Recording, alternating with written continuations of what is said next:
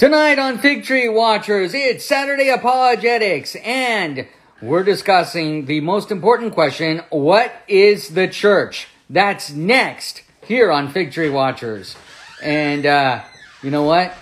Tonight we got a great one for y'all. We're going to be discussing the church. There's a lot of misconceptions about it. So invite your friends, tell grandma, and why don't you send a letter to Aunt Mary and ask her to come and check this out tonight. Hey, it's going to be a great one, everyone. And I look forward to discussing this very important topic because I think we often forget what the church is. And tonight we're going to be looking at it scripturally. We're going to bring up the other views, but we're going to look at it exactly what the scripture says congruently about it. And I think that that's important. So, get ready. Invite your friends and let them know it's Saturday Apologetics and we're discussing what is the church. Background song is Steve Camp and it's Upon This Rock I Will Build the Church and the Gates of Hell Will Not Prevail. Great song from the 80s. Thought it was appropriate for tonight. Hope you're having a great week. Want to remind you all that you can listen to the replay of this broadcast here on Instagram. And if you're thinking about listening to it on podcast form, we have that as well on all the major platforms. So we'll give a couple of minutes here to invite everyone on. It's so good to see you, those who are checking in already. Fantastic. And hope you are having a fantastic Memorial Weekend, honoring those who served our country and have fallen and have been wounded and have suffered for the sake of our freedom. We cannot forget what Memorial Weekend is about because of that. They fought for the freedoms that so many are willing to give up today, not understanding the price that was paid to protect those freedoms. So this Memorial Weekend, please thank someone who served and think about those who gave up their lives so that you could be free, so you would have the right to worship, because many people in the world don't have that right. Because they live in an unjust country. All right. Well, as I mentioned, tonight we'll be going through the scripture and we'll be looking at what is the church. And it is so good to see so many of you on here tonight. It's a blessing. Before we do, as always, let's pray. Dear Father God, we thank you so much that we can come together as a body of Christ, and we can search your word, and we can learn from it, and we can understand it. God, we pray that your Holy Spirit would come down upon us, God, and give us godly wisdom, that it would guide us to all truth in your word, Lord. And we pray, God, that we would have understanding that would transform our hearts and renew our minds and draw us closer to Jesus. Closer to Jesus. And this we pray in Christ's name. Amen. Well, tonight, if Cody or Raf Shear would like to post the passage, we're actually going to be looking at a very short passage. It's from John chapter 16, and we're going to look at verses 13 through 19. Matthew chapter 16. Matthew chapter 16, 13 through 19. Why don't we begin? When Jesus came into the region of Caesarea Philippi, he asked his disciples, saying, Who do men say that I am? The Son of Man? And they said to him, Some say John the Baptist, some Elijah, and others Jeremiah, or one of the prophets. And he said to them, But who do you say that I am? Simon Peter answered and said, You are the Christ, the Son of the living God. And Jesus answered and said to them, Blessed are you, Simon Bar-Jonah, For flesh and blood has not revealed this to you, but my Father who is in heaven. And I also say to you that you are Peter, and on this rock I will build my church, and the gates of Hades shall not prevail against it. And I will give you the keys of the kingdom of heaven, and whatever you bind on earth will be bound in heaven, and whatever you loose on earth will be loosed in heaven. Well, this is a great passage because what it does is it establishes that Jesus is God. It establishes that Christ is the Messiah, and it is the confession of Peter that is paramount here in this passage, because it is of that confession that Christ gives Peter and says, "Blessed are you," because this information that you received did not come on your own knowledge. It came from your Father who is in heaven. It was revealed to you from him. Now, this is great because James actually says this very well. He says that if any of you lack wisdom, let him ask of God who gives generously to all without finding fault, and it will be given to him. This is that godly wisdom. And in John chapter 16, Jesus talks about this too, that the Holy Spirit comes to guide you to all truth. So we have this understanding that God is going to grant us wisdom when we are open to the truth of God's word. And it is so important that we remain open to that truth through the Holy Spirit so that we're guided to all truth. Now, upon this, then Jesus makes a very profound statement that has caused a disruption in the body of Christ, the church, for eons, over 2,000 years. He says to him, "You are Peter, and on this rock I will build my church, and the gates of Hades shall not prevail against it." Now, if you're Catholics, you believe firmly that this is saying that, Peter is the foundation of the church, the head of the church. He's the Pope. He was the first Pope, and they take it straight from this. And the Catholics bring up every early church father who said anything that Peter was the first Pope or that Peter was the head of the church. And it's their diatribe that they live, breathe, and die on. And it is important that you understand this. This is one of the theologies that's out there. In fact, let's examine it a little bit so that you can understand just how deep of an understanding where they get this from. And I want you to understand this. The first one that we'll look at is some of the early church fathers that I just kind of want to read. Let's start with Jerome, Saint Jerome, who translated the Bible into the Latin, which was the Vulgate, which Bible scholars are very familiar with, the Latin Vulgate. He said this: "I follow no leader but Christ, and join in communion with none but your blessed Pope Damascus, that is, with the chair of Peter. I know that this is the rock on which the church has been built. Whoever eats the lamb outside the house is profane, and anyone who is not in the ark of Noah will perish when the flood prevails." The church here is split in three parts. It is eager to seize me for its own. Meanwhile, I keep crying. He that is joined to the chair of Peter is accepted by me. And he's referring to the very seat that the Pope of the Catholic Church sits on to this very day. So this chair that they believe is the chair of Peter.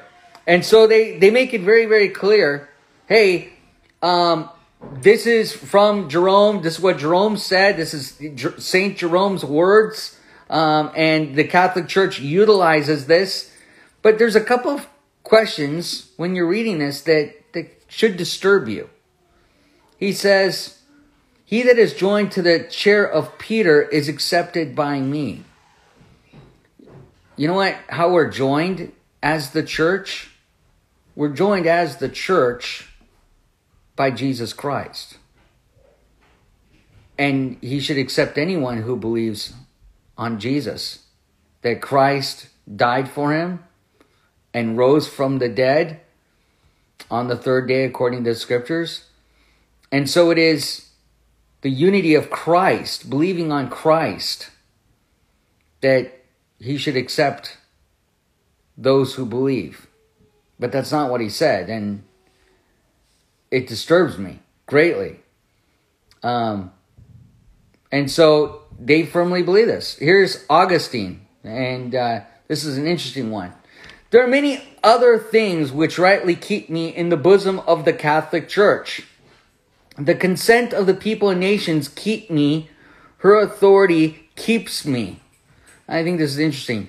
Inaugurated by miracles, nourished in hope, enlarged in love, and established by age, the succession of priests keep me from the very seat of the Apostle Peter, to whom the Lord, after his resurrection, gave charge to feed his sheep, down to the present episcopate of Pope Siricius. On this matter of the two councils have already been sent to the apostle, he said, and from the scripts to have come, this matter is at end. Would that error too might be at an end. And that is what he's saying there is, look, I have firmly established that it's Peter, the Apostle Peter, for which the very seat, he's talking about the chair of Peter again. And then because Peter's job was commissioned by Jesus to feed the sheep. And so they establish it through there. It is interesting because I can go on and on of person after person after person who believes that Peter is the rock within the Catholic Church.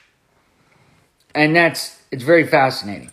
Now, the Protestant view is also different. And I'm going to go back to this Catholic view in a little bit because we're going to talk about it.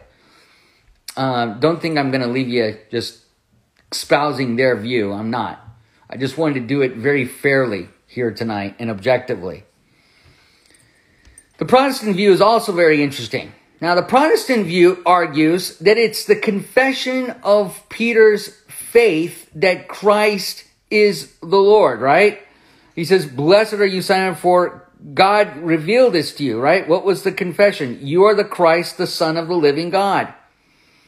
So the Protestant view is to say, hey, wait a moment, this is that confession, okay, that the rock is based upon. So when you're saying this, you're saying you are Peter, and on this rock, your confession, I will build my church, and the gates of Hades shall not prevail against it. And I would say this is a pretty good argument on the basis of just reading the scripture. If you're a childlike faith and you're coming to the Word of God and you're looking at it, you're going, yeah, this is a pretty good argument to be made. However, the Catholics, man, they barrage this argument quite well. They do it a couple of ways. Number one, they argue that when he says you are Peter and on this rock, Petra, it's using a masculine word and an feminine word, and that just doesn't go together. Others will say, well, wait a moment. Remember, it's coming from the Aramaic, the Catholics argue. And so Matthew is translating from the Aramaic. Now, I understand there are some Bible scholars who say, wait a moment, Matthew was originally written in Hebrew because it's to the Jewish people. I get that. But I'm giving the argument that the Catholics are making. I know some scholars disagree with that. So they're arguing, hey, wait a moment, it's coming from the Aramaic. So when you translate, it's Caiaphas, it's rock and rock. So that actually makes no sense. And so therefore you have to understand that he is saying you are Peter the rock, and on this rock I am building the church, and the gates of hell will not prevail. So the Catholics come out once again barraging this with the feminine and the masculine wording here, and utilizing the Aramaic argument for the translation here. And once again, it seems like it's a great, strong argument that is being made. Then there's another view that's out there, and that is that when Jesus is saying this, he's saying, okay, you're Peter, but on this rock, and he's referring to himself, Christ being that rock, I will build my church, and the gates of hell will not prevail against it. And I think that this is important to understand. So this is more of a congruent thought. However, it's partially incomplete. And we're going to go over that. So before we do, let's go ahead and define what the church is. Because since that's what the topic of tonight is. The church is defined both in scripture and in biblical dictionaries that you can pick up, Strong's Concordances, other dictionaries that are out there. A sacred assembly called out before God. It is a sacred assembly of who? Those who believe in Jesus Christ. So let's get this very clear for a moment. The church is not a building, right? It's not a place that you go to. It's not a location that you go to either. Okay, and I mean that in two ways. It's not like a country. It's not a place. It's not a building. It's not an organization. I want to make that very clear. It's not an organization that you belong to. And so, although there are people who are in the church, they may not be of us. Why? Because they don't believe that Jesus Christ is God, that he died for our sins. On the third day, he was risen from the dead by the Lord. And they've never confessed that Jesus is Lord with their mouth and declared that he is God. And nor do they believe in their hearts on this. And because of that, they're not saved. So they may belong to the church, but they're not of the church. If that makes sense. Because they are not saved. In fact, Jesus gives this really good analogy when he says, many will come to me and say, Lord, Lord, we cast demons out in your name. We healed the sick in your name. And he will say to them, I depart from me, you who practice iniquity. I know you not. Why? Is it their denominational affiliation that didn't work for Jesus? No. It's their confession of faith. That they did not declare that Jesus is God. They did not make a confession of faith. So it is important to understand that the church is a sacred assembly. Now, I brought this up because for those of you who are with me, when I went over Joel chapter 2 some time ago on a discussion of the rapture, I actually brought up this discussion in verses 15 and 16. And that is, we can see it in scripture, the definition of that assembly.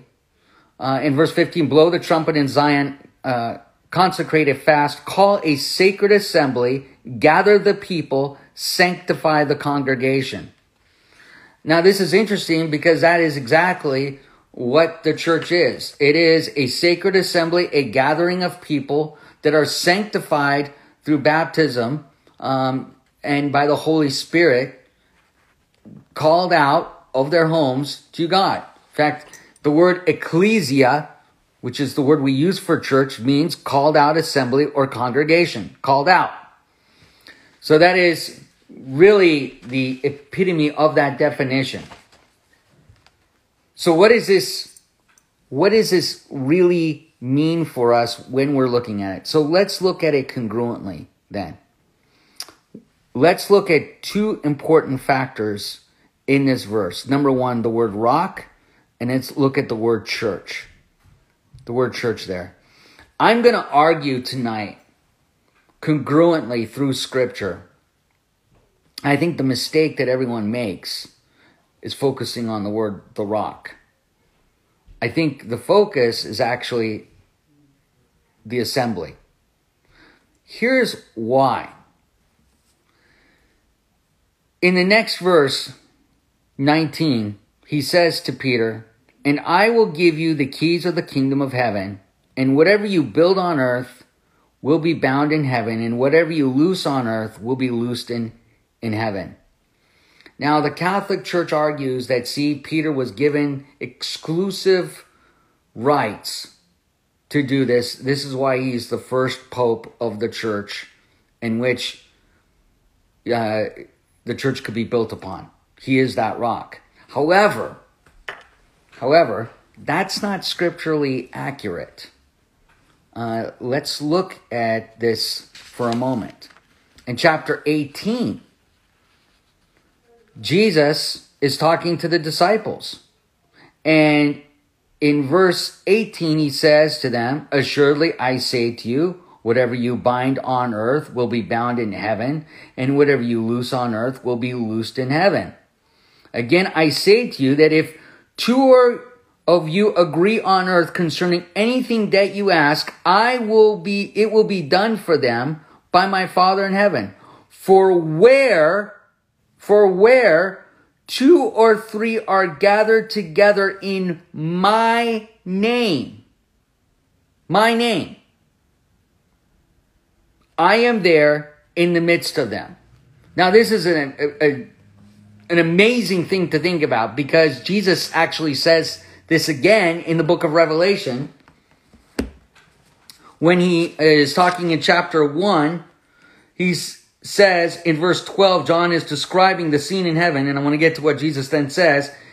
In verse 12, he says, "Then I turned and saw the voice that spoke to me, and having turned, I saw 7 golden lampstands, and in the midst of the 7 lampstands, one like the Son of Man, clothed with a garment down to his feet,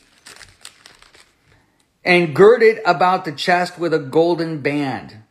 Now, this is a description of Jesus. In fact, this matches it up perfectly with Daniel chapter 10, his vision of Jesus. They're almost identical here.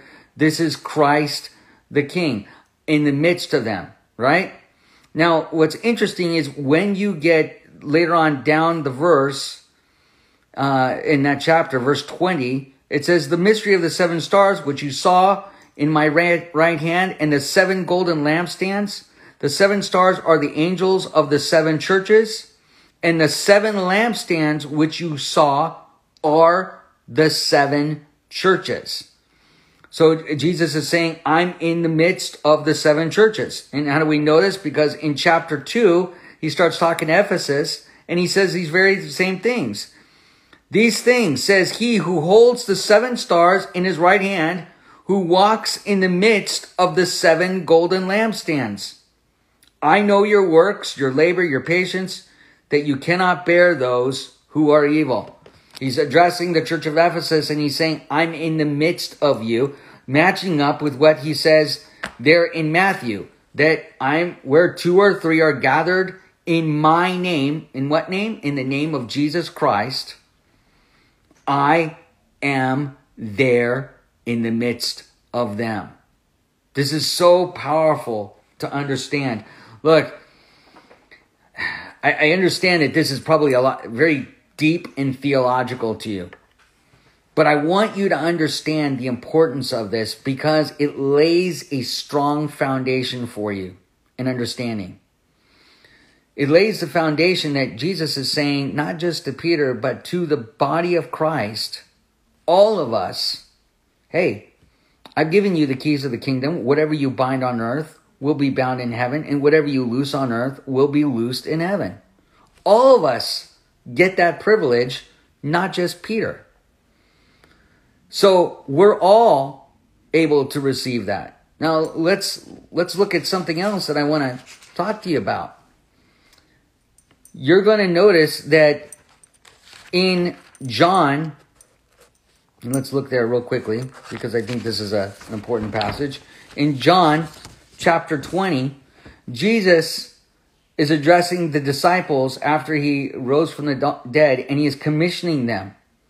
And I love this because in verse 19 it says, "Then the same day at evening, before the first day of the week, when the doors were shut where the disciples were assembled for fear of the Jews, Jesus came and stood in the midst and said to them," here's that "in the midst," a very important thing, "Peace be with you.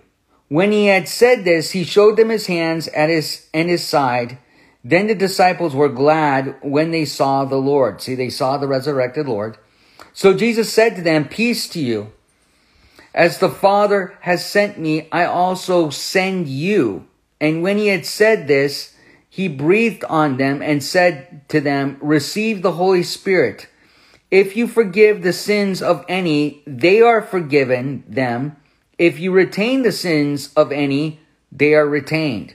Whatever you bind on earth is bound. Whatever you loose on earth, it will be loosed. Listen to that verse on sin and the retaining of sin and how it matches up with whatever you bind on earth will be bound in heaven, and whatever you loose on earth will be loosed in heaven. It is talking about sin, binding sin and loosening sin. The keys to the kingdom are given to all of us by sharing the gospel of Jesus Christ and leading someone to the saving knowledge of Jesus. We therefore help them bind their sins on earth so that they will be bound in heaven, or we loose their sins upon them and they will be loosed in heaven upon them. This is so important because, why? We are the church. We are the church. Christ is our head. He is in the midst of the church, but we are the church, the sacred assembly of those who believe on Jesus. So important. So then what is the point that the Catholics and the Protestants are arguing about? Is Peter really the rock? Are the Catholics right about this? Is he the foundation of the church? Well, let's now look congruently at this for a moment, and then we're going to go back to making the point here that I want to make through the scripture. Starting in Psalms 31:3, congruently, David says, "For you are my rock and my fortress. For your name's sake, you lead me and guide me." Remember, 2 or 3 are gathered in my name's sake. I am there in their midst.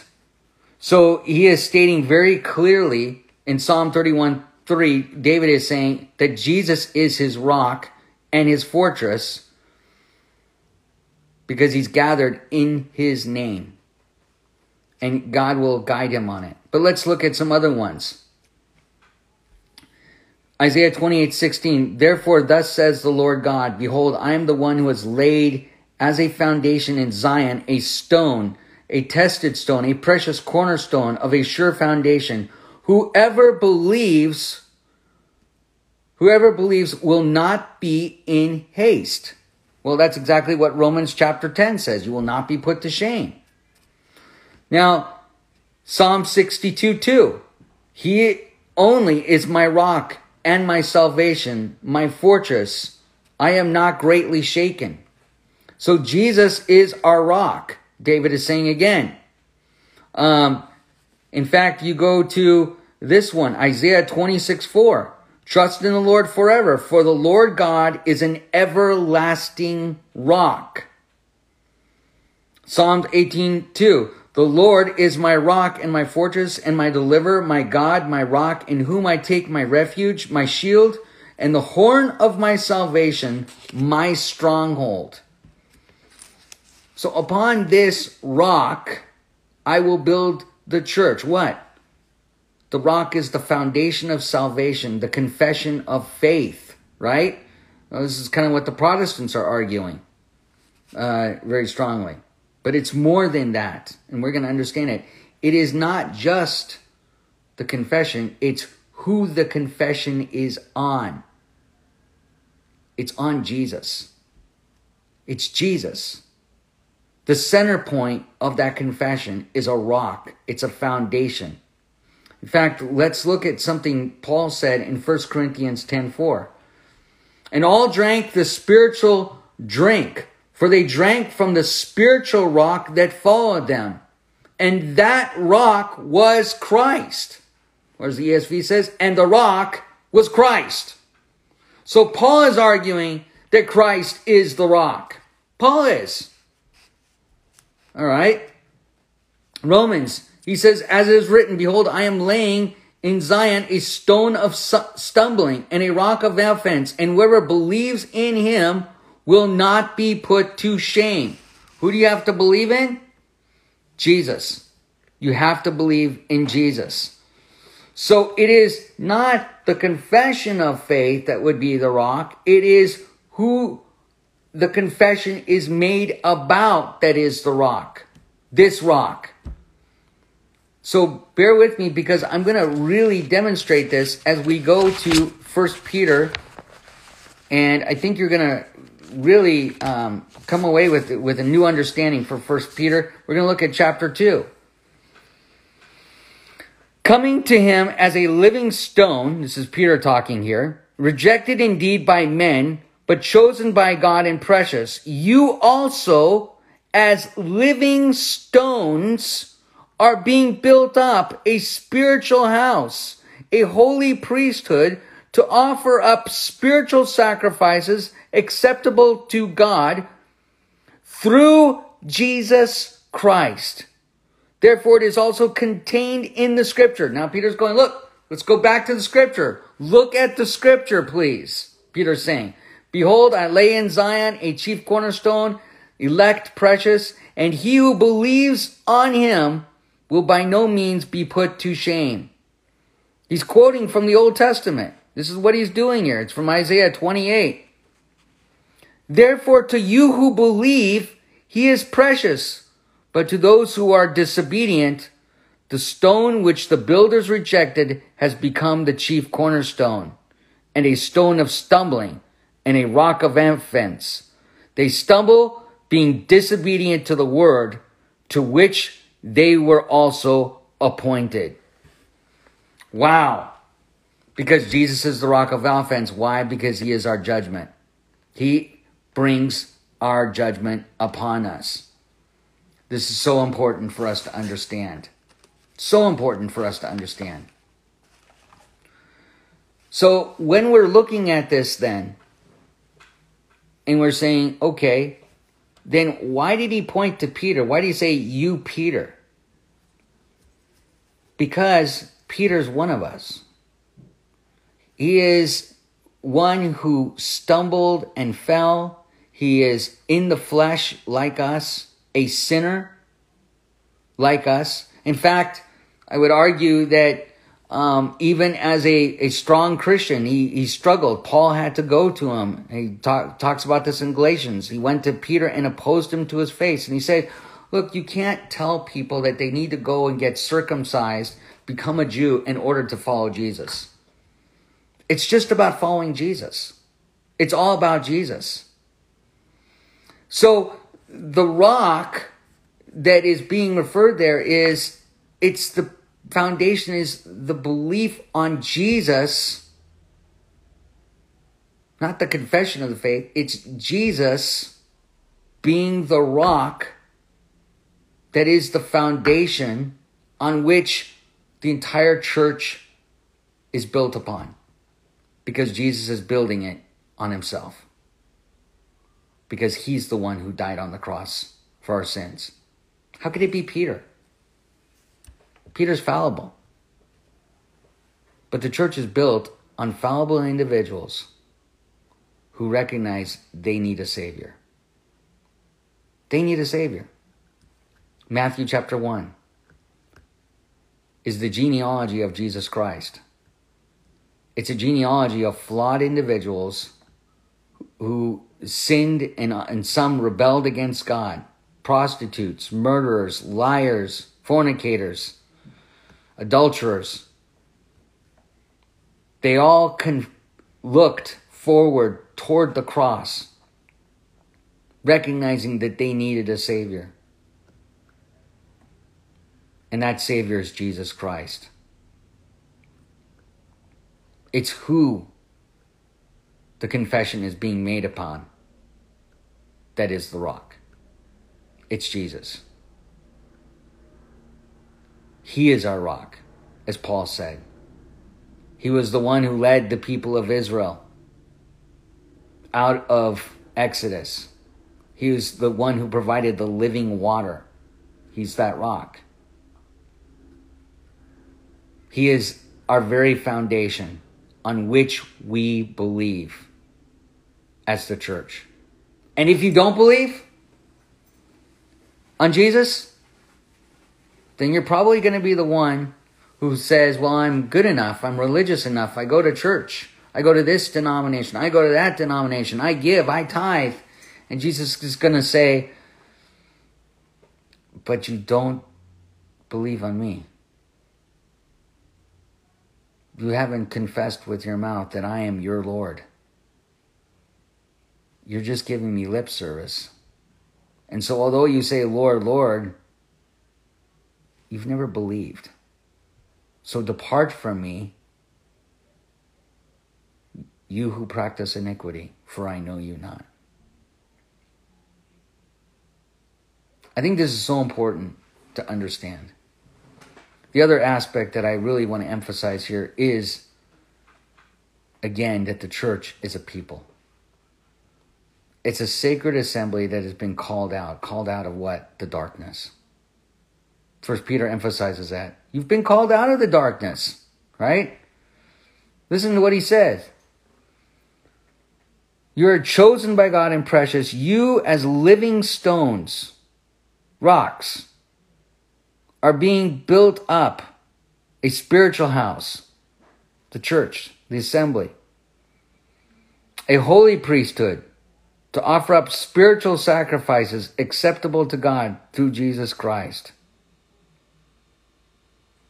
That's what we are. A called out sacred assembly. Today, there's so much confusion of it. Theologies. I encourage you, all you need is God's word. It is sufficient for our faith.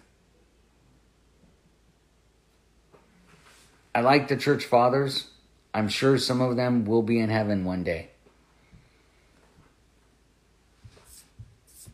But if you have to add to your faith the oral traditions of men over the word of God, which is infallible, which is complete, which needs nothing else added to it, then you're making a big mistake.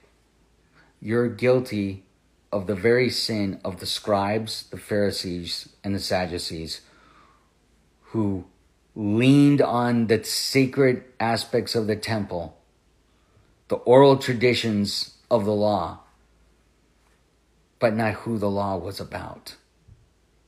It was about Jesus. And if you think it's all about the church, you're wrong. It's all about Jesus and where you stand with Jesus. It's about knowing Jesus as your Lord and Savior. Now it's interesting because when we go back to the passage in Matthew, Jesus keeps on speaking in chapter 16. And when he gets to verse 24, he says, if anyone desires to come after me, let him deny himself and take up his cross and follow me. For whoever desires to save his life will lose it, but whoever loses his life for my sake will find it. For what does it profit a man if he gains the whole world and loses his own soul? Or what will a man give in exchange for his soul? For the Son of Man will come in the glory of his Father with his angels, and he will reward each according to his works. Assuredly, I say to you, there are some standing here who will not taste death until they see the Son of Man coming in his kingdom. It's interesting because John got to see the vision of Jesus coming in his kingdom. He fulfilled that.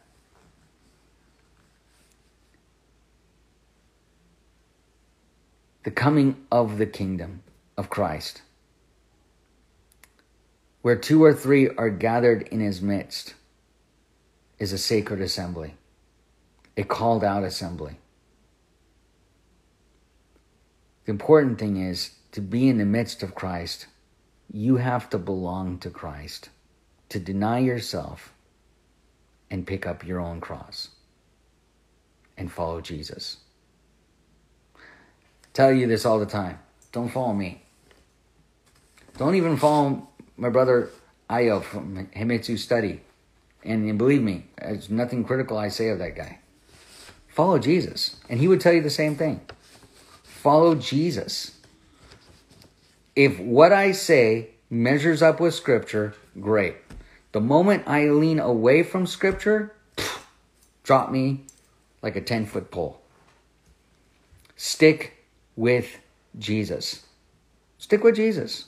I'm going to make mistakes. Heck, Peter made mistakes. Paul confronted him on it. And that's what the church is. The church is a bunch of flawed individuals who love Jesus, who are following Jesus. They're going to make mistakes and they're not going to get everything right. But we don't follow Pastor Joe or Pastor Dave or, Bishop so-and-so or Pope such and such.